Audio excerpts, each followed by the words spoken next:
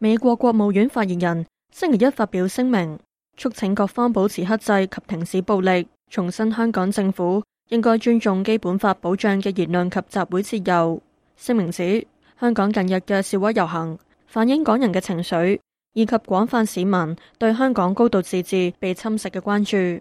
聲明提到，日前有犯罪組織喺香港元朗襲擊市民同記者嘅情況令人不安。近日香港自主被逐漸侵蝕，令佢長久建立喺國際上嘅獨特地位岌岌可危。喺北京，中國外交部發言人華春瑩星期二回應指，元朗襲擊事件與言論同集會自由冇關係，包括香港傳媒披露嘅情況，明顯見到有外國勢力喺背後操縱、策劃甚至組織，要求美國交代喺事態中扮演乜嘢角色。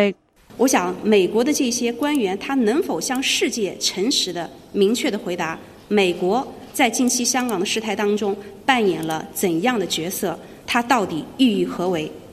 美國再沒有自知之明，他至少應該清楚一點，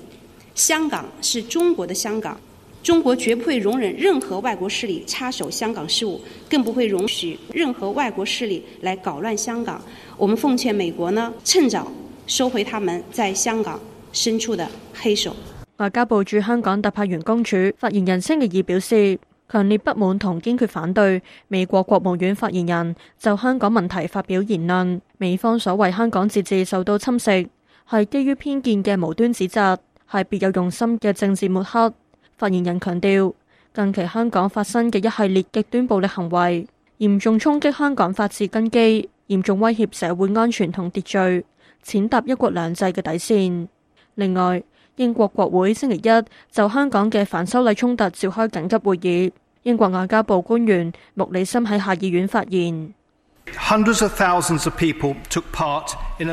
萬嘅民眾喺香港島參與大型和平遊行，但一啲示威者由批准路線改道，並同警方發生衝突，包括喺中聯辦外，一班手持藤條同棍棒嘅人襲擊支持民主嘅示威者同其他地鐵站嘅乘客。我哋全部都感到震驚，見到呢種不可接受嘅暴力場面。穆里森指將密切關注局勢，支持港府展開調查，但單憑警方嘅內部調查並唔足夠。重申英方支持中英聯合聲明，保障香港人嘅權利及自由。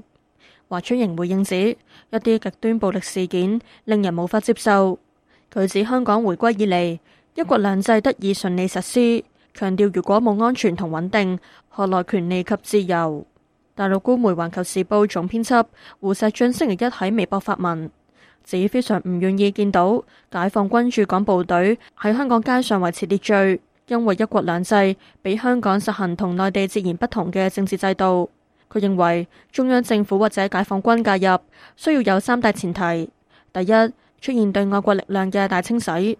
香港倒向美國；第二，香港因為嚴重政治動盪出現人道災難，例如唔同派系相互大規模仇殺，令城市陷入完全無政府狀態；第三，極端分子武裝暴亂打敗香港警察並建立政權，否則內地社會不必動強力嘅干預念頭。香港浸會大學新聞系高級講師呂秉權認為，胡錫進所指嘅三大條件係最極端嘅情況，仍要視乎解放軍嘅部署係咪升級，而解放軍早前對美國國防部嘅表態都係重要考慮。佢認為有關嘅極端情況難以發生。依家反而嗰個情況係啱啱調轉，香港嘅呢啲爭取嘅分子被大清洗啦嚇，亦都冇可能有咩極端武裝分子打低香港警察，因為即係香港警察嗰啲嘅武器比起一般嗰啲示威者相差即係好多級嘅。暫時呢，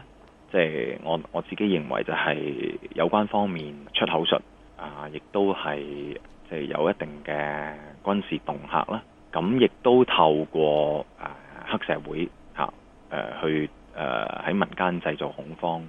亦都透過檢控慢慢去削弱佢嘅能力咯。環球時報星期一發文指，香港秩序受到前所未有嘅衝擊，特區政府依法施政面臨嚴重困難。每次遊行，暴徒肆意妄為，總體上顯得比警察仲要強勢。香港嘅法治被佢哋捅咗一個大窿，已經岌岌可危。人民日報海外版頭版星期二亦刊出評論文章，強調要嚴懲犯罪分子，維護香港法治。自由亞洲電台記者劉少峰報道。